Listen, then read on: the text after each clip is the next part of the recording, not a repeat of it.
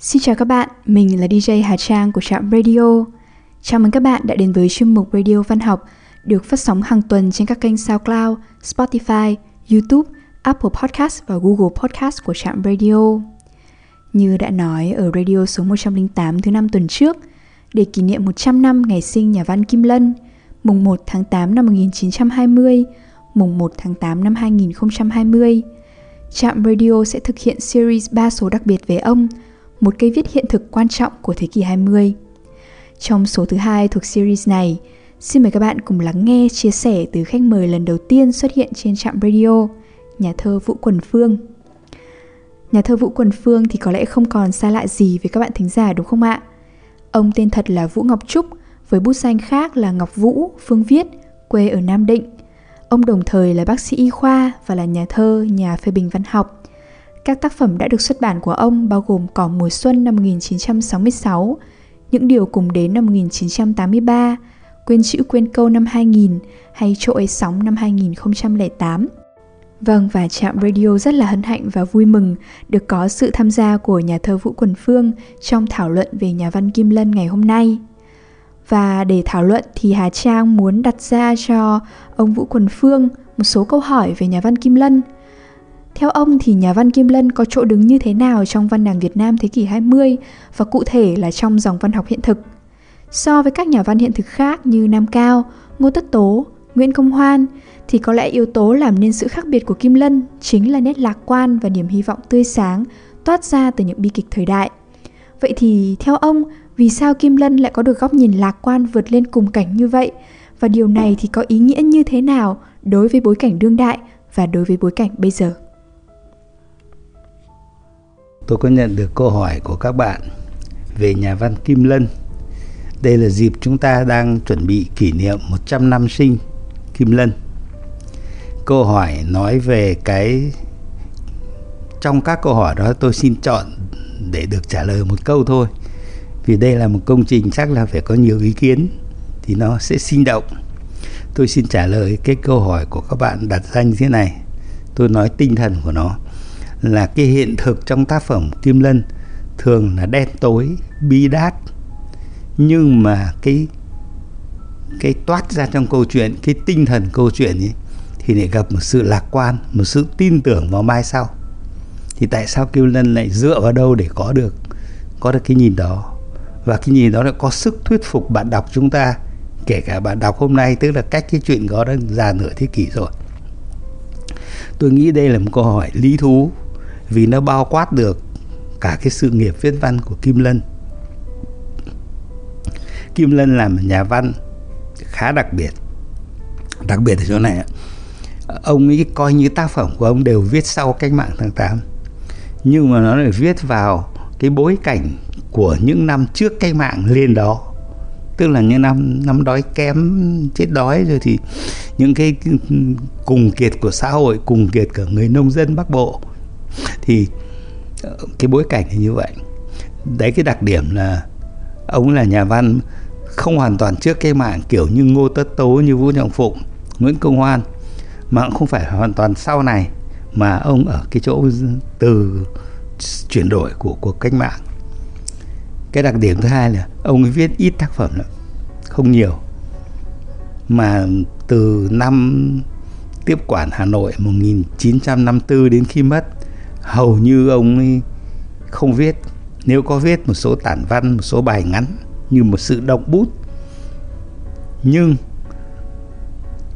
3 cái tác phẩm là Vợ Nhặt, Con chó xấu xí, rồi cái chuyện tên là Làng, chỉ riêng 3 cái chuyện đó thôi nằm trong tập truyện ngắn xuất bản năm 1962 của Kim Lân thì đủ xếp Kim Lân vào những cái nhà văn hàng đầu, nhà văn hiện thực hàng đầu của chúng ta.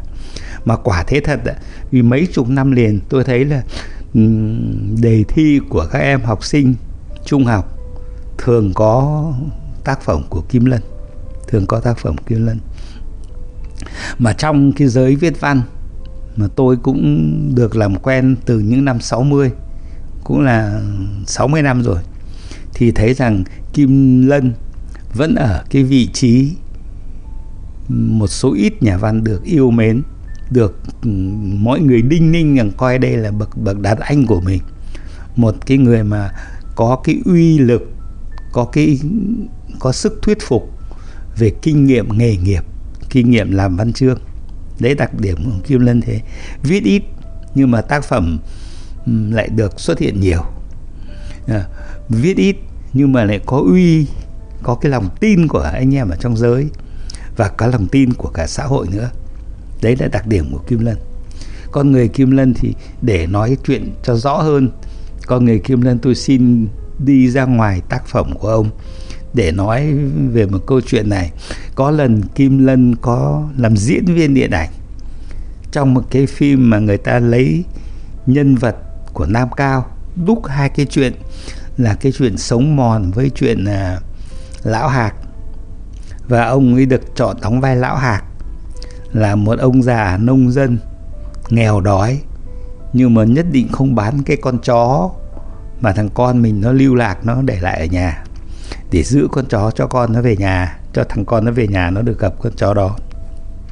Ông có thể thì chết nhưng mà phải để con chó sống, vì con chó nó còn nghĩa với nó còn giúp cho thằng con trai của mình. Thì cái nhân vật này ngày trước thì có thể người ta không lạ gì, nhưng đối với lớp chúng ta, lớp trẻ bây giờ thì cũng ít có người làm như vậy. Nhưng mà Kim Lân đóng nó cũng lên được cái vai đó. Nhưng cái điều tôi muốn nói hôm nay là sau khi đóng cái vai đó được độ dăm năm, thì một buổi mà ngẫu nhiên ông gặp tôi, thì ông lại nói thế này: cái hồi mình đóng cái vai Lão Hạc ấy thì phải có con chó. Lão Hạc là nói đến Lão Hạc phải có con chó vàng, nhưng cả Hà Nội tìm không có con chó nào gầy, cho nên phải chó Hà Nội đều là chó béo cả. Cho nên Lão Hạc thì gầy nhom, nhưng chó Lão Hạc thì béo quá. Ông bảo nó không, thật ra nó không ăn với nhân vật, nhưng do không tìm được chó gầy ở Hà Nội ngày bây giờ, cho nên chứ nếu mà về quê mà tìm được con chó nó gầy thì nó nhập vai hơn, con chó nó vào vai nó hợp lý hơn, mà nó gây cảm xúc hơn. Đấy là cái điều mà riêng nội cái quan sát đó thôi thì nó là chi tiết rất nhỏ trong một bộ phim, nhưng mà đối với Kim Lân nó canh cánh rằng là con chó béo nó không lên được Lão Hạc, con chó nó phải gầy, chủ gầy thì chó nó phải gầy. Cái thứ hai là ông có nói câu này sâu sắc này: nếu mà bây giờ, tức là sau 5 năm cái phim nó chiếu đấy, cho tôi đóng vai Lão Hạc, chắc rằng tôi đóng khác.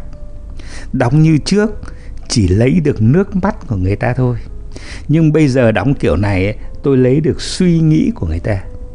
Thế làm nghệ thuật mà lấy suy nghĩ của người ta khó hơn là lấy nước mắt. Thì những cái đó là những cái tôi nghĩ là nó rất sâu sắc. Thì bác Kim Lân viết ít mà nói cũng ít, nhưng mà khi nói nó cứ đưa ra những làm cho mình phải suy nghĩ.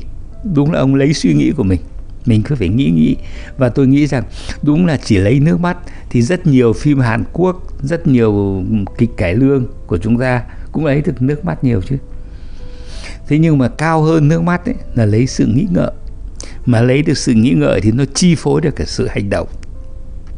Thì tôi lấy cái này làm cái tiền đề để tôi trả lời các bạn là tại sao trước cái hiện thực đó người ta phải nghĩ ngợi thế nào, kiểu nghĩ nào để người ta có được cái hành động phục vụ cho cái xã hội tốt đẹp hơn, tức là nó tạo được cái gọi là lạc quan.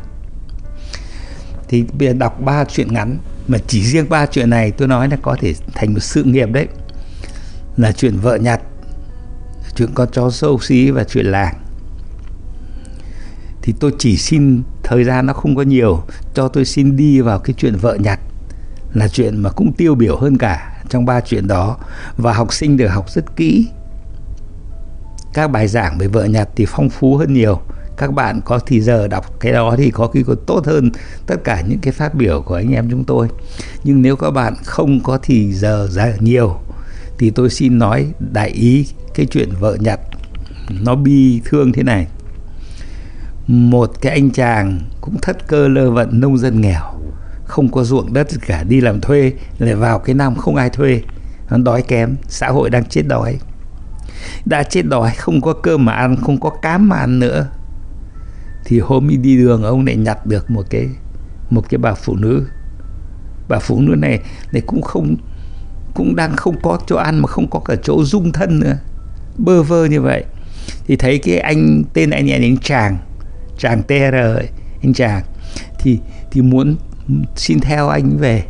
Anh bảo làm gì cũng làm, nó như đi làm mướn ấy. Thì anh Tràng anh ấy cũng thấy hay trong đời mình. Anh này thì anh cũng đến cái tuổi vợ con rồi, nhưng nghèo thế thì ai ta lấy, mà biết lấy ai. Thì anh thấy một người phụ nữ muốn theo mình về thì trước hết là anh thương nữa, thương người phụ nữ mà cũng nói năng nó cũng nền nếp, mà cũng là người chịu thương chịu khó, mà khổ nhất là bây giờ không biết ăn đâu ngủ đâu. Thì anh người cùng cảnh cho anh chấp nhận thôi, cứ để cho theo về. Nhưng trên đường về thì chị và anh ấy đều nghĩ đến chuyện là hai người đều không vợ không chồng cả, thì phải là duyên phận mà gặp nhau. Và về thì trong hai người đều nhen lên cái ý nghĩ đó, cho nên họ đi với nhau, họ có cái thẹn thùng muôn đời của con trai con gái mà chưa chồng chưa vợ được gần nhau. Cái chỗ này nó thương lắm, tức là đi với nhau vì đói khổ quá, không dính với nhau để không có cái mà ăn, không nương tựa nhau được. Nhưng đã là con trai con gái ở cái tuổi đó thì vẫn có cái tình cảm muôn đời, cái tình cảm thẹn thùng, cái tình cảm e lệ, tình cảm đôi lúc cũng bạo nói bạo một chút. Đấy. Thì tất cả cái đó là của trai gái muôn đời, thì nó đều có ở cái người cùng khổ này. Thế về đến nhà, theo đi về cái vùng ngoại vi, một cái xã nghèo khổ, thì đi mãi đường cứ hun hút, nó cứ gần như ra cánh đồng. Thì mãi sau mới anh nhấc cái cành tre dấp ngõ ra mới biết là đến nhà. Thì chị vào thấy cái nhà rách nát như vậy, cái sân đầy cỏ, rồi trong cái gian nhà tối nhưng mà không có ánh lửa nào, hoang toang, và những quần áo rách dưới vất đầy giường, vất đầy cái sạp nứa đấy, và rất trên những cái bờ vách. Thì chị thở dài lần thứ nhất, thấy cảnh tưởng mình đã là cái đò nát lại đụng phải cái đò nó nát hơn. Thế thì chị thở dài đầu tiên, nhưng mà chị vẫn giữ cái rụt rè của cái người mình là khách. Mình đến người ta thì cái thở dài chắc là chị cũng cố giấu đi, mà tác giả Kim Lân nhận ra cho ông tả vào. Chứ chị rất kính cẩn, dù sao đây là cái chỗ còn là nơi ăn nơi ngủ, còn là thiêng liêng, đối với chị cũng là sự quý lắm. Nhưng mà cái bản năng con người nhìn thấy nghèo khổ, bỗng nhiên nó có cái gì nó chạnh lòng, nó cơ cực, thì cái thở dài. Tôi chú ý 3 cái thở dài. Đến cái giờ thở dài thứ hai nữa là một lúc thì mẹ anh chàng đi đâu về, cũng đi kiếm sống gì thôi, đi nhặt con cua con ốc gì thôi. Thì về, bà cụ cũng ngạc nhiên là sao hôm nay nhà mình lại có khách mà lại là phụ nữ. Thì bà cụ vừa lo âu vì có khách thì lấy gì mà mời khách, vì thương xót, vì thương con mình đến tuổi này mà có người phụ nữ là khách về mà thế này nó cũng khổ nó quá, lo âu thương xót. Rồi một lúc nữa nghĩ thì bà lại thương cả cái người phụ nữ kia, trông cách ăn mặc, cách nói năng. Thì tràn đến bà cụ, chưa phải là tính toán người này là dâu hiền vợ thảo gì, mà hãy thương nhau cái đã. Thì cái đầu tiên của Kim Lân ấy là hình như mỗi nhân vật Kim Lân, kể cả cái anh chàng ấy, cả cái cô vợ nhặt thế này, cho đến bà mẹ chồng tương lai, thì 3 nhân vật ấy đều lấy cái thương người nọ thương người kia mà dung nạp nhau đã. Hãy cứ thương đã.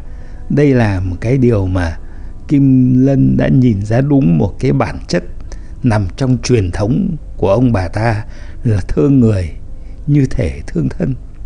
Người ta khổ mà mình cũng đã từng khổ, trong cái thông cảm.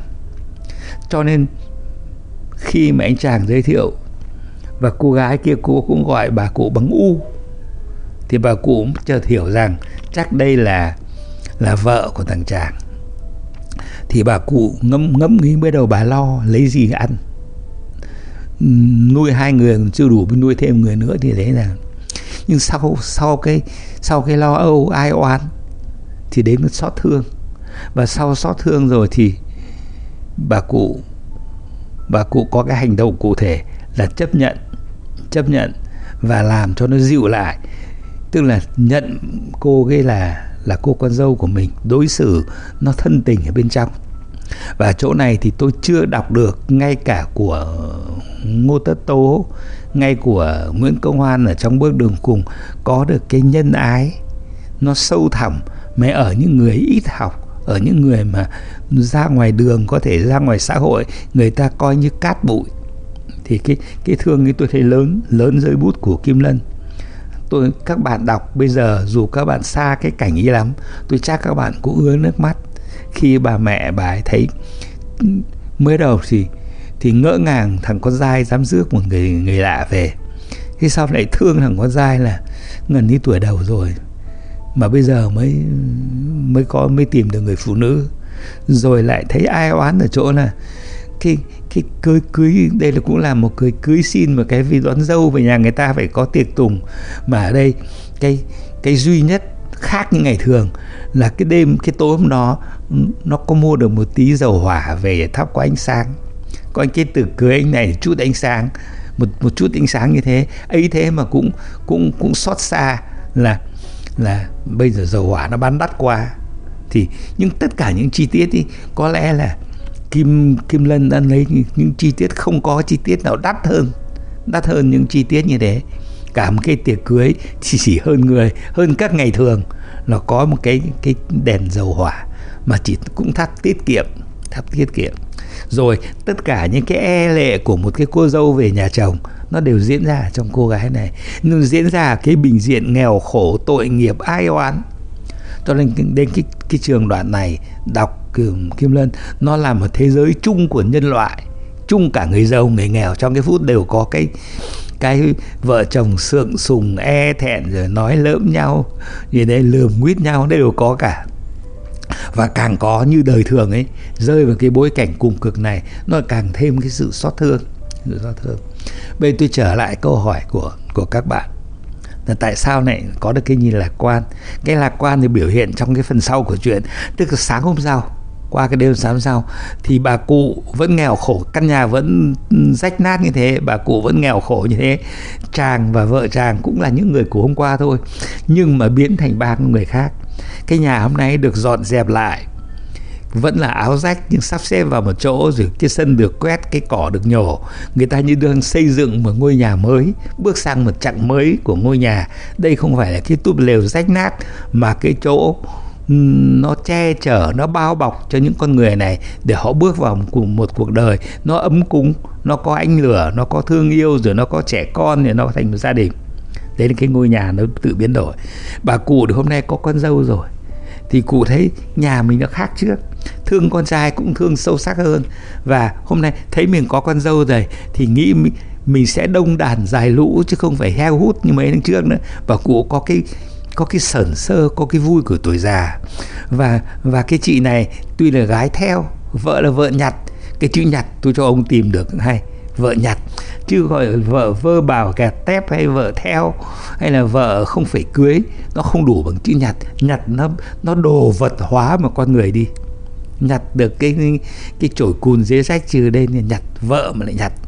Thế nhưng mà cái ngày hôm nay cái người được nhặt ý, họ trở lại hoàn toàn 100% người. Có cái sự xúc động là hôm nay mình có gia đình, mình là một thành viên của một gia đình. Đói no gì nữa. Chiều hôm trước, sáng hôm đó chỉ có ăn có 2 lưng cháo loãng. Và bà cụ chiêu đãi thêm món chè, chính là cũng là cám. Mà khi ăn anh chàng anh phải chun mũi lại để nuốt. Nhưng mà họ đều biết đây là cám, khó ăn lắm. Nhưng họ đều nghĩ rằng đây là món tráng miệng của bữa tiệc cưới của họ. Cái nghi thức nó là cái bữa tráng miệng, và họ lấy cái nghi thức đó thay cho cái món cám rất khó nuốt. Đọc chỗ đó quả thật mình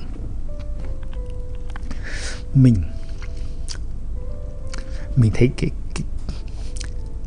cái lớn của nhân loại trong lúc cùng cực gì đấy, họ vẫn là người mới có cái nghi thức ý. Chứ còn con vật thì nó biết cái ăn này là cái tiêu hóa, cần để tiêu hóa. Chứ còn người biết cái bát cháo cám là cái bữa bà cụ chiêu đãi thêm. Tức là ăn xong bữa chính, tức là 2 cái bát cháo loãng thì có thêm bữa chiêu đãi là chè mẹ nấu. Bà cụ cứ khen ngon đáo để. Rồi có nói thêm một câu là nhà khác cũng chả có cám mà nấu đâu. Thì những cái đó tôi thấy là cái nhìn, cái lạc quan đấy. Mà cái lạc quan nó là nó là chi tiết lớn của cái đời người. Tôi năm nay tôi 80 tuổi, tôi mới thấy rằng cuộc đời cái vật chất ý, nó nhỏ thật, nhưng có lúc nó lớn lắm. Nó lớn lắm.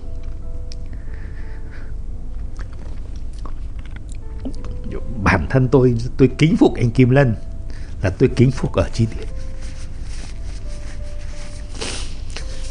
Vì anh Kim Lân trong gia đình anh ấy, nhất là những năm chiến tranh, những năm bao cấp, anh cũng vất vả như mọi gia đình. Anh ấy học, trước anh ấy học đến tiểu học, rồi anh làm nghề sơn guốc. Cái nghề sơn vẽ guốc cuối cùng là cái hoa tay của anh ấy, mà di truyền lại cho hai người con thành hai ông họa sĩ. Một ông họa sĩ là ông Thành Trương, bà Hiền là cũng là một họa sĩ. Thì ông ấy là con người hoàn toàn tự nghèo khó mà vươn lên thành cái đỉnh cao của trí tuệ, của tình cảm, của tư tưởng nữa. Và nó còn di truyền lại cho cái đời sau như hậu duệ của ông. Và cái phẩm chất văn của Kim Lân là nó ở chỗ đó. Thì trở lại câu hỏi các bạn, thì tựa vào đâu mà Kim Lân lạc quan được trong cái cảnh bi đát đến như thế?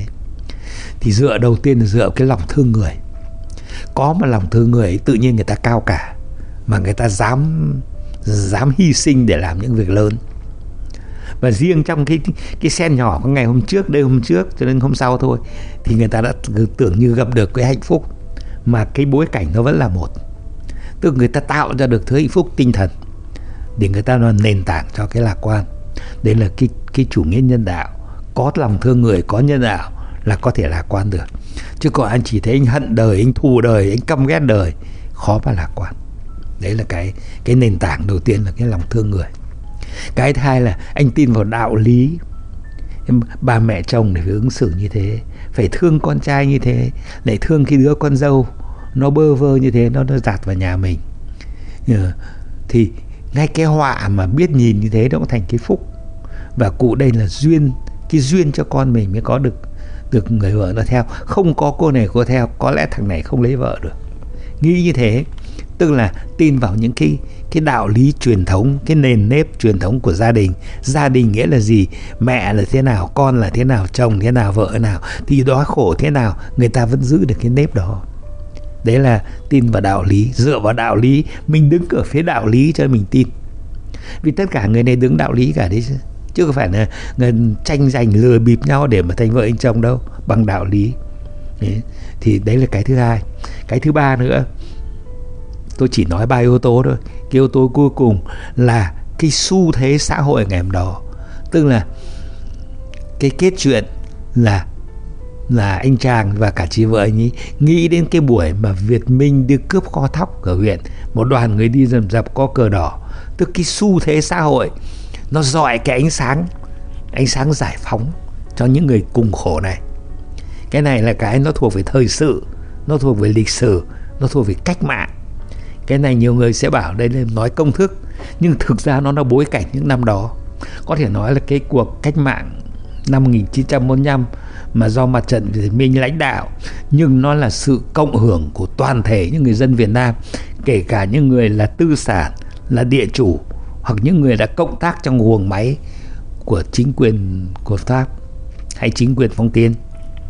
Người ta cũng sẵn sàng buông bỏ những cái thứ đó để giành độc lập cho đất nước. Sau này có thể có những phân hóa, có những bè phái, nhưng những cái ngày đó quả thật là chỉ cái tiếng đứng lên để cứu đồng bào khỏi chết đói nó đã tập hợp được rất nhiều tấm lòng rồi. Cho nên hồi đó hầu hết các nhà văn Việt Nam là đi theo cách mạng cả đấy chứ ạ. Sau năm 50 có một số người ta do những hoàn cảnh cụ thể, người ta phải quay lại Hà Nội, họ sống trong cái tạm chiếm, vùng tạm chiếm của Pháp. Thì là sau này do những hoàn cảnh cụ thể. Chứ những năm 45 ấy, những cái bối cảnh của vợ Nhật ấy, thì đúng là cái niềm lạc quan là cái bối cảnh lịch sử, là mặt trận Việt Minh đã trở thành lực lượng có được sức tập hợp nhân dân để làm cách mạng tháng 8. Thì 3 cái điểm mà tôi nghĩ rằng Kim Lân trong bối cảnh ý vẫn có lạc quan, Một là cái lòng thương người, hai là đạo lý truyền thống, và ba là xu hướng cách mạng. Đấy là ba cái nền tảng trả lời câu hỏi của các bạn là tại sao trong cái bi kịch đó mà Kim Lân lại lạc quan được. Mà cái lạc quan dựa trên ba cái cơ sở đó, mình thấy nó hiện thực.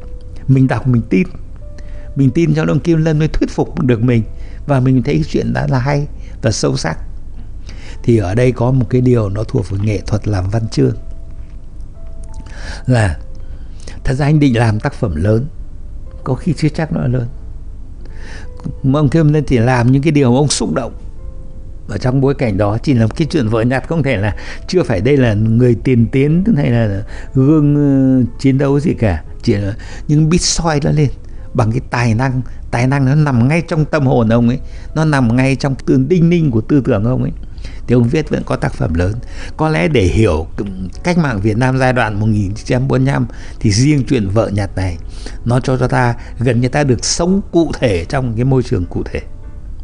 Đấy thì để trả lời các bạn thì tôi trộm nghĩ như thế, vì tôi biết rằng cái này nhiều người phân tích hay lắm, mà các em học sinh trung học cũng được giảng dạy rất kỹ.